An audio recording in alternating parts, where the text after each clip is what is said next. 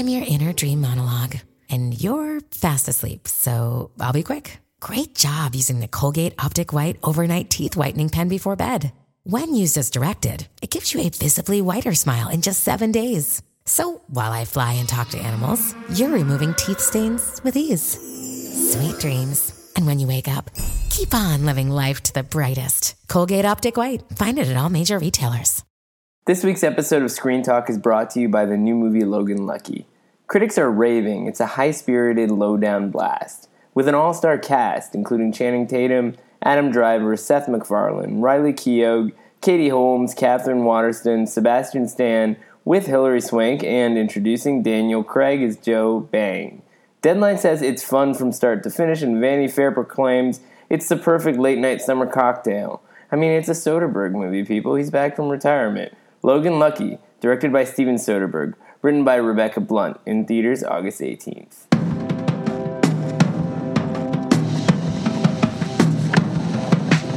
Welcome to Screen Talk, IndieWire's weekly podcast. I'm Eric Cohn, the deputy editor and chief critic, joined as always by our editor-at-large, Ann Thompson, and there's some interesting awards news we can start the week off talking about because the Academy voted on a new president. And when we were talking about it before, it kind of seemed like there were some really obvious contenders. Of course, if we learned anything from the presidential election, obvious contenders aren't really a thing anymore. And so while Laura Dern may have at some point been a front runner for the president of the Academy, she didn't even really put herself into the race. Well, what happened was that they nominated her. I mean, there's a board of 54 people, and she's one of the 3 actors, and she had been a candidate who the CEO of the Academy, Dawn Hudson, was pushing. That was her pick.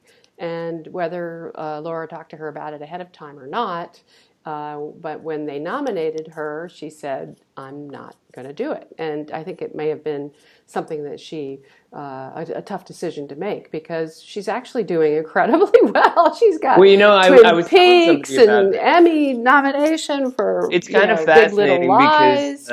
No, but it is fascinating because Laura Dern, the Academy universe is kind of insular, and whereas a lot of people know the Oscars, if you're not kind of an insidery type, you wouldn't necessarily know who the Academy president is or what the internal politics are. But there were people who were hearing about Laura Dern and people who know and love Laura Dern as an actress. And I was telling somebody about this after she had withdrawn herself, and I was met with skepticism. Questions like, did she really withdraw herself? Are you sure she wasn't pressured out of it or something to that? No. I think she would have been a very strong candidate. We don't know who would have voted for her, but my understanding from my reporting is that she had a lot of support, and I can certainly say that she did. Any actor, like if you go to the Academy lunch, nominees lunch, and you see all the people walking up to the front for the big class photo, she was there this year. She was the one, doing the calling out the names and handing out the certificates and everything. And any actor who goes up is going to get more applause than someone who isn't an actor. I mean, actors are by nature, they're celebrities. They are popular for a reason. Anyway, it turned out that a stealth candidate ended up winning, and that was John Bailey, the cinematographer of movies like The Big Chill, who's never been nominated for an Oscar, absolutely respected, been on the board for 14 years, 74, older white guy, very sophisticated. The optics kind of suck. I mean, his credits are great. No, he's got a blog, and he's super sophisticated, and he always is on the foreign branch. You have to acknowledge that it looks bad to go from the first African American person to run the Academy. So he's going to continue with the same agenda. I mean, it's not going to change. That board is totally behind the Dawn Hudson, Cheryl Boone Isaacs agenda, which is the adding more diversity to their membership body. And it's not people wanted to say, oh, this is a conservative play. He basically represents the crafts. He represents that side. If you like, the actors are the dominant branch, and then you have directors and writers and all that. But you have this huge group of crafts. All the people. Well, what who was Cheryl Boone Isaacs is a publicist. She was a publicist. To go from PR to crafts. That's a big shift if, in fact, those sympathies come into play in the way that they do this. Well, they're going to be definitely supporting that. Like, for example, suppose there was there are 17 branches of the Academy, 3 people for each branch, and then there are these 3 members at large. So it'd be interesting to see if this president would be, responsible for, suggesting some more members at large. The new members at large are on the board. The people who are on the board are all diverse. That's why they were added. To bring some more diversity to the actual board. And there are more women on the board than there ever used to be. Kimberly Pierce went to her first board meeting this time. That's pretty great. I mean, I have to imagine being in the room for these things, and we have listeners who have experienced. It sounds like such a colorful assortment, and when you go to these kinds of meetings where you have creative people in a room, it's really hard to tell, how you bring order to a conversation. Well, Steven Spielberg, Kathleen Kennedy, these people, Tom Hanks, Whoopi Goldberg, it's such a crazy group. How do you talk over them? I know, exactly. Representing all the different branches of the Academy. I mean, that's the thing. That's the thing that's sort of cool about it. And that's why the Academy Awards, I would argue, remain a very specific, special thing. They really are voted on by the people who make movies. Well, it is valuable to have an organized, almost like ritualistic approach to talking through the movie industry and the way it's celebrated, even if, somehow on some other outside level, the rest of the world perceives it as just this flashy event with a bunch of famous people. Obviously, people who have worked hard to get on into the inside have a right to treat it as something much more serious. And so the hope is that that's the way that the institution continues to operate. I do think it's interesting how the head of the Academy is an unpaid job, and yet they pay somebody else, Don Hudson, this, kind of year-round salary to really run it. So on some level, the president, if he or she wanted to, could just run meetings and kind of be supportive, but stay at the sidelines and be a figurehead, right? I mean, Don Hudson got way more. It has become a much more active full-time job in recent years. I mean, if you go back and you look at Sid Ganis or Tom Sherrick, these guys who did it before Cheryl Boone Isaacs, they put in a lot of time on it. It's people who actually have the time who do that. And I would argue that John Bailey, while he will have a lot of power, and he represents the board. That's the point. He is a member of that board. And Dawn Hudson was renewed by those people, and it was a struggle to get her renewed. And, because of this controversial $400 million museum that's being built at the LA County Museum, with a lot of fundraising still to do and a lot of delays, it won't even come until like 2019, or 2020. So we're really there, and also there's a lot of changes going on in the industry. I mean, you've got Disney deciding that they're going to do their own version of Netflix and put ESPN up on their own, and there's a lot of shifting and movement in the space, and ABC's putting a lot of pressure on the Academy to get better ratings for the Oscars, but all that stuff happens. I mean, the thing that's fascinating to me about that is like all those kinds of questions. If you have a background in publicity or you've worked as an executive, there's an executive branch, I can see how being the head of something like the Academy, you could dive into that. If you're a craftsperson, if you're an actor, I mean, these are questions that are sort of outside of the immediate skill set, right? I mean, it isn't like they're going to solve the industry. The question is, how does the Academy represent the industry? And I think there are all these issues like, I wonder what John Bailey thinks, for example, and hopefully I will get to meet him one day and ask him this question myself. But I mean, the old question of Andy Serkis, from War from the Planet of the Apes, which they're doing a full-on campaign for. For that matter, they'll put the question about the digital actors. How do you do that? But I mean, it gets even more fine-tuned than that. I mean, we've talked about where do you put a trans actor, for example? There's so many different kinds of ways that you could really get into the nitty-gritty of the way that the Academy honors things. I mean, the whole thing with the OJ doc last year, and then we're back to square one with the Grateful Dead doc qualifying, even though it's going to be shown on Amazon, split up into episodes. The fact that it showed at Sundance and went into theaters as a 4-hour movie qualifies it for the Oscars. So OJ would have qualified again. Small ironies.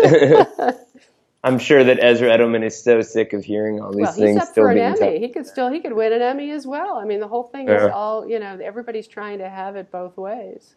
It's true. Well, those people have their work cut out for them in the next few weeks. Fortunately, we've gotten to that point where we're sort of in that kind of easygoing period before the fall. Most of the big yourself. I have Emmys versus Oscars colliding in all of their glory. But let's be clear, when the Telluride Toronto mayhem arrives, then I go all movies. It's much crazier, and you're on the road. You're high in the mountains. You're up in Canada. I'm not complaining. I look forward to it. It's a rush though. It's a rush, and in the middle of all that, Twin Peaks is gonna have its big finale. So I know we live in that weird. Are you still watching Twin Peaks, Eric? I love Twin Peaks. Really?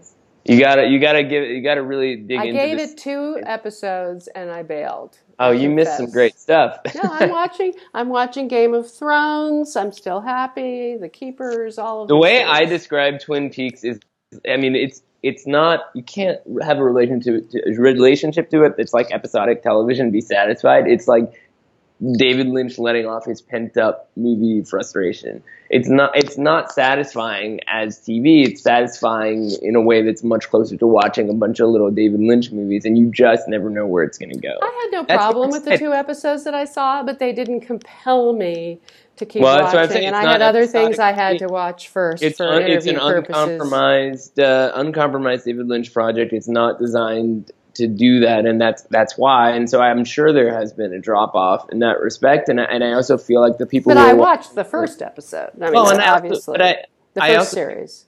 People watch it. I was obsessed with it.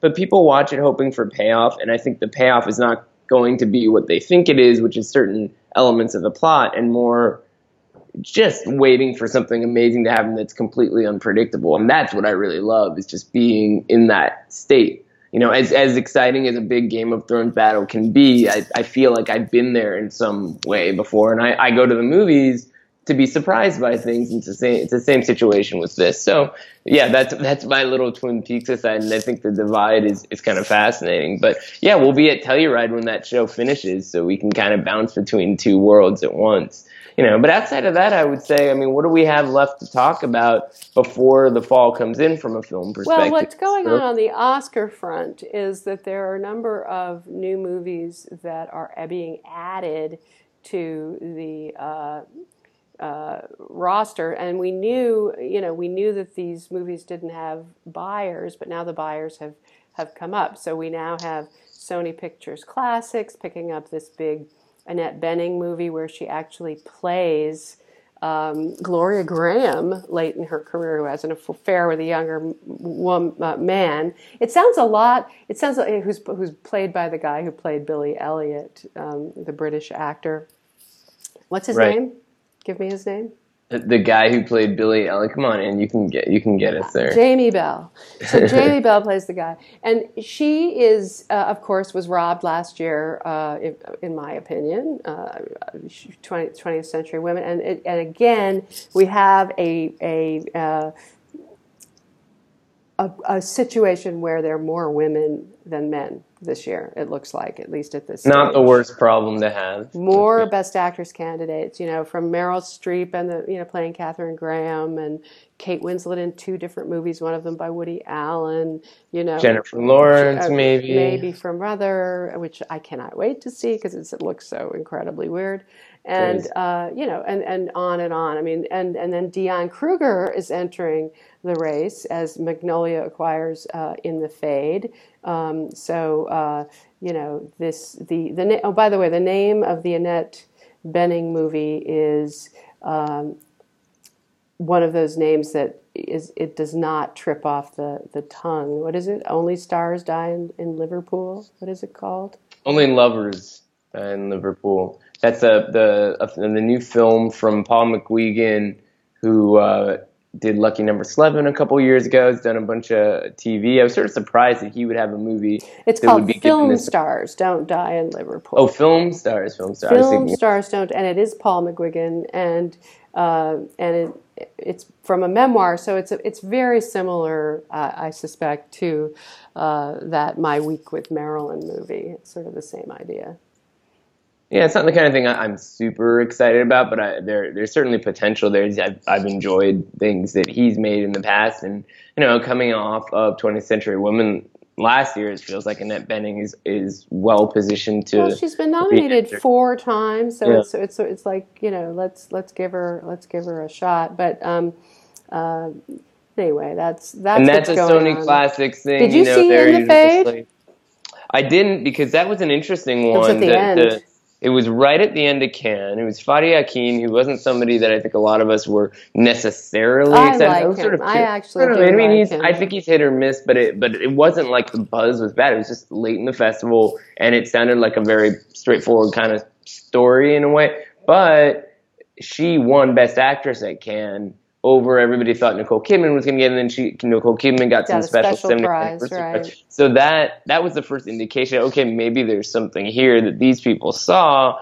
I don't know when Magnolia actually locked down this film, but I thought it was notable that they did so. Kind of, they announced it around now, sort of in time for the festivals, so that Exactly. basically when it goes to the festivals and it looks like it's playing Toronto, it'll have it again, and again, Film Stars Don't Die in Liverpool. They will have a distributor in place and some marketing and stuff around them, and they don't have to worry about selling it there. Yeah, so that'll be interesting to see how that one develops, and hopefully we get a chance to catch up on it as we see all of this new stuff. And one movie that I would assume, and you can kind of correct me if I'm wrong, we can kind of take off the table from the award season perspective for the most part, is Glass Castle. Oh, well, they opened it in August. I mean, they took it off the table. But they were right. If you see the movie, you realize that it's effective in a certain way. It is a tearjerker. It's based on the memoir that many people read all over the world by Jeanette Walls about her sort of hardscrabble Appalachia childhood. And she was a gossip columnist in New York, and she's played by Brie Larson, who starred in Destin Daniel Cretton's movie, the breakout movie Short Term 12, which I loved and many people loved. Movie. Yeah. I mean, our boss and editor-in-chief, Dana Harris, was on the jury at South by Southwest this year, and I remember it was just such a no-brainer that movie was going to win the grand jury prize. But it was an interesting time because it was like, this was a movie that on paper didn't necessarily sound like it was going to be such a winning experience, but it was very subtly achieved, this really delicate emotional balance, and Brie Larson was such a breakout. You watch it and you were like, wow, she's going to be a star. And Cretton has a certain kind of humanism, and he's got an incredible gift with actors, and these skills are hard to come by. But right. I also think that it's very tricky to take an independent sensibility and, that kind of authenticity and grittiness and the ability to tune into real emotions and translate that in a dramatic vehicle that is intended to play wide. And that's what this Lionsgate movie was always intended to be. Gil Netter, the producer, made Life of Pi. He made The Blind Side. And he has a gift for finding those stories, the Michael Lewis book that Sandra Bullock won an Oscar for. But in this case, they didn't find the right magical moment here. It didn't happen. I mean, it's unfortunate because, there's a few things that are unfortunate. One is that this movie came out a year after Captain Fantastic. Which is not, that movie was so much better than this. But I think it's notable is that Glass Castle is actually based on someone's memoir, but they both have to do with somebody kind of raising this family in a kind of quasi-anarchistic fashion outside of civilization and the mixed results that come out of that. This one is just so much more straightforward, and the flashback element, that Brie is playing this older woman trying to keep her life in this professional way, but she has to contend with the fact that she has this weird past with her alcoholic father and still dragging around his family to all these decrepit places, and it just doesn't have any real surprises. It's very melodramatic. I didn't dislike it. I just kind of felt No, like it's actually not a bad movie. And it works. It actually, I cried, and Brie Larson's very, very good. But I have to say that the fact that I think that the cutting back and forth structure and having the need to have a movie star, in that role and give her enough time to be on screen to make people want to go see her is the problem with the movie. And if they had done it a different way without needing to worry about that, I think it might have worked better. Well, I didn't cry, and I don't often cry. But if I had cried, I would be arguing much more fervently for this movie because I feel like it just doesn't. It never got to that point where I was really, really sold on the emotions at the center of it. I wanted something more. I do think it's because it's not that bad. And I'm glad to see that it works on the level that it does, and that it worked for you on a certain level too. Because I feel like Destin Daniel Cretton should be okay. I'm still looking forward to seeing what he does next. It doesn't hurt anybody involved. I mean, look, I'd love to see Naomi Watts take on some better film roles. She's really good on Twin Peaks. She's had a bad year, or a couple of years. She keeps getting the wrong parts somehow. Yeah, she's such a good actress. It's unfortunate, but I will say, if you watch more of Twin Peaks, she's killing it. I'm glad to hear it. Yes. Yes. Now, the other movie that's coming out that's on Netflix right now that we haven't talked about yet is this movie Icarus, which showed at Sundance and became something of a hit and sold for $5 million to Netflix. And it's such an interesting story. This guy, Brian Fogel, this guy who started out as a stand-up comic and somehow made this Zootopia thing that was on, in local LA theater, and then it went to Broadway, and then he took it around the country, and it's funny because you don't see any element of comedy in this new movie. No, in person he's actually very entertaining, but he does have that sort of actor's, I don't know how to. There's a seriousness. There's a movie. So the movie this is a thing he came up with where he was going to dope himself. He's a very committed amateur bicycle racer. But I mean, I'm almost, he can do the long haul marathon, right? High in the mountains, skin tight outfits, and all that stuff. Right. So we get lots of shots of him. Glamorous shots. Shooting himself in the butt with steroids, and he uses somebody gave him a connection to this Russian guy who was involved in the steroid anti-doping process supposedly in Russia, and testing for drugs. And we all know that the Russians are pretty crazy about this stuff and duplicitous, and so he turns out to know a lot about hiding your doping. And then it just becomes another kind of movie. What's interesting about it is that all of this stuff would be, I would have questioned the validity of how much we were watching if it didn't have this element of behind the scenes of a big story that did come out much in the same way that Citizen 4 did, because these guys take the story of the doping conspiracy in Russia to the New York Times. The New York Times ran a big story about it, and that kind of gives the film an internal validity that I think makes it more involving. It's a little messy in parts. I do like that shift. Well, you should know that it's been re-edited. Yeah, I have not seen the version. And so it's not messy anymore. That you can't argue that it's messy. If anything, you can argue that it's too glossy. He's got all these graphics, and he's got the soundtrack, and he's pushed it he almost worked on it too much in a way. Well, it's interesting because I mean the story is just so compelling, and I'm sure it's a great talking point. And I know that there was an event in New York that I went to for a kind of fancy dinner with a bunch of Documentary Academy members, and they seemed to be, reasonably impressed with at least the way the film had captured this drama. But it is an issue on some level that even if the way that he starts in one place and ends in someplace else is interesting on paper, it it's like the amount of time in that movie, from what I've been hearing about this cut even. Well, the they amount cut of it. time They still. That's the thing. He is an actor, right? I mean, what right. he probably Putting should him have in done there was in take condition. himself out of it to a good degree and focus on the story at hand. And Yeah, he that's just couldn't a bring good himself to do it. But he cut it Right. back from half the movie to 45 minutes of the movie. That's such a trope now too, and something that's talked about as documentarians making them part of the film. And the way that Icarus was initially pitched to me is that it starts as Super Size Me and it ends like Citizen Four. It'll be interesting to see how 15 years down the road Morgan Spurlock revisits Super Size Me with Super Size Me 2 at TIFF, and can he still make a movie work with him in front of the camera? I mean, we're so used to that now. Yeah, he and Michael Moore were pioneers at the beginning, and in fact they were criticized as though it somehow wasn't good documentary filmmaking. Well, those rules have completely turned around at this point. Right. So what was this thing that I saw? You were at the Museum of Modern Art with a bunch of dressed up film critics, if I'm not mistaken. You make it sound so exotic.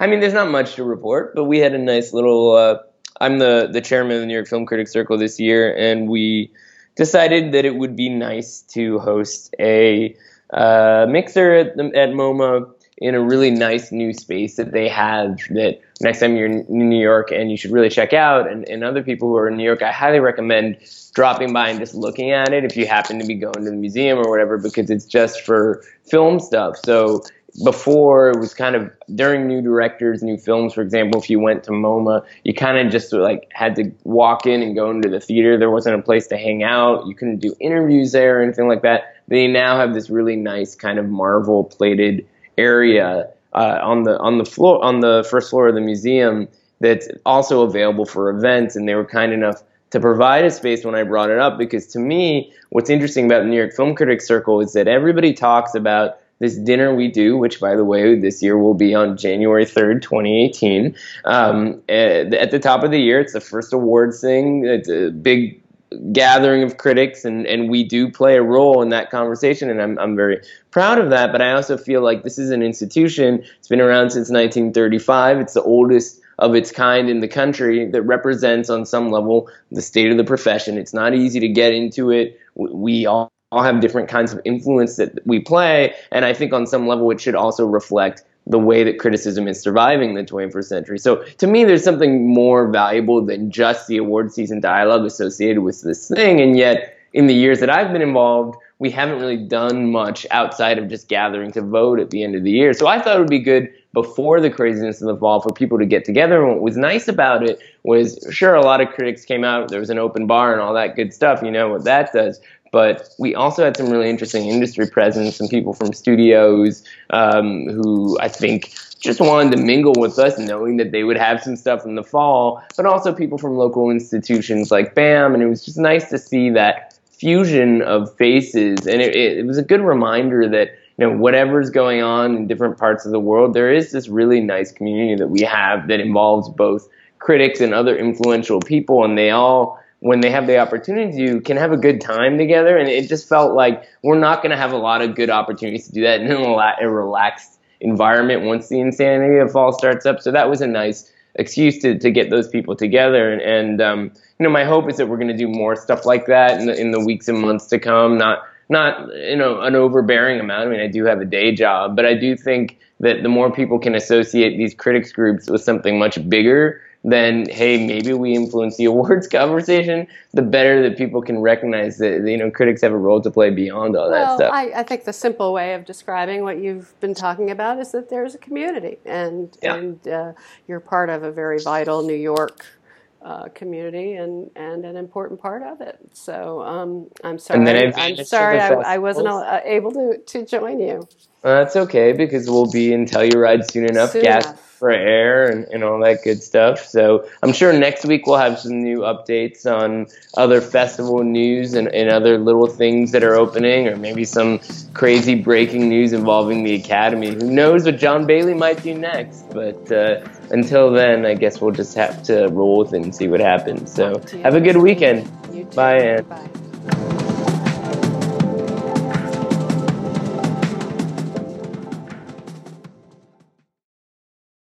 It is Ryan here, and I have a question for you. What do you do when you win?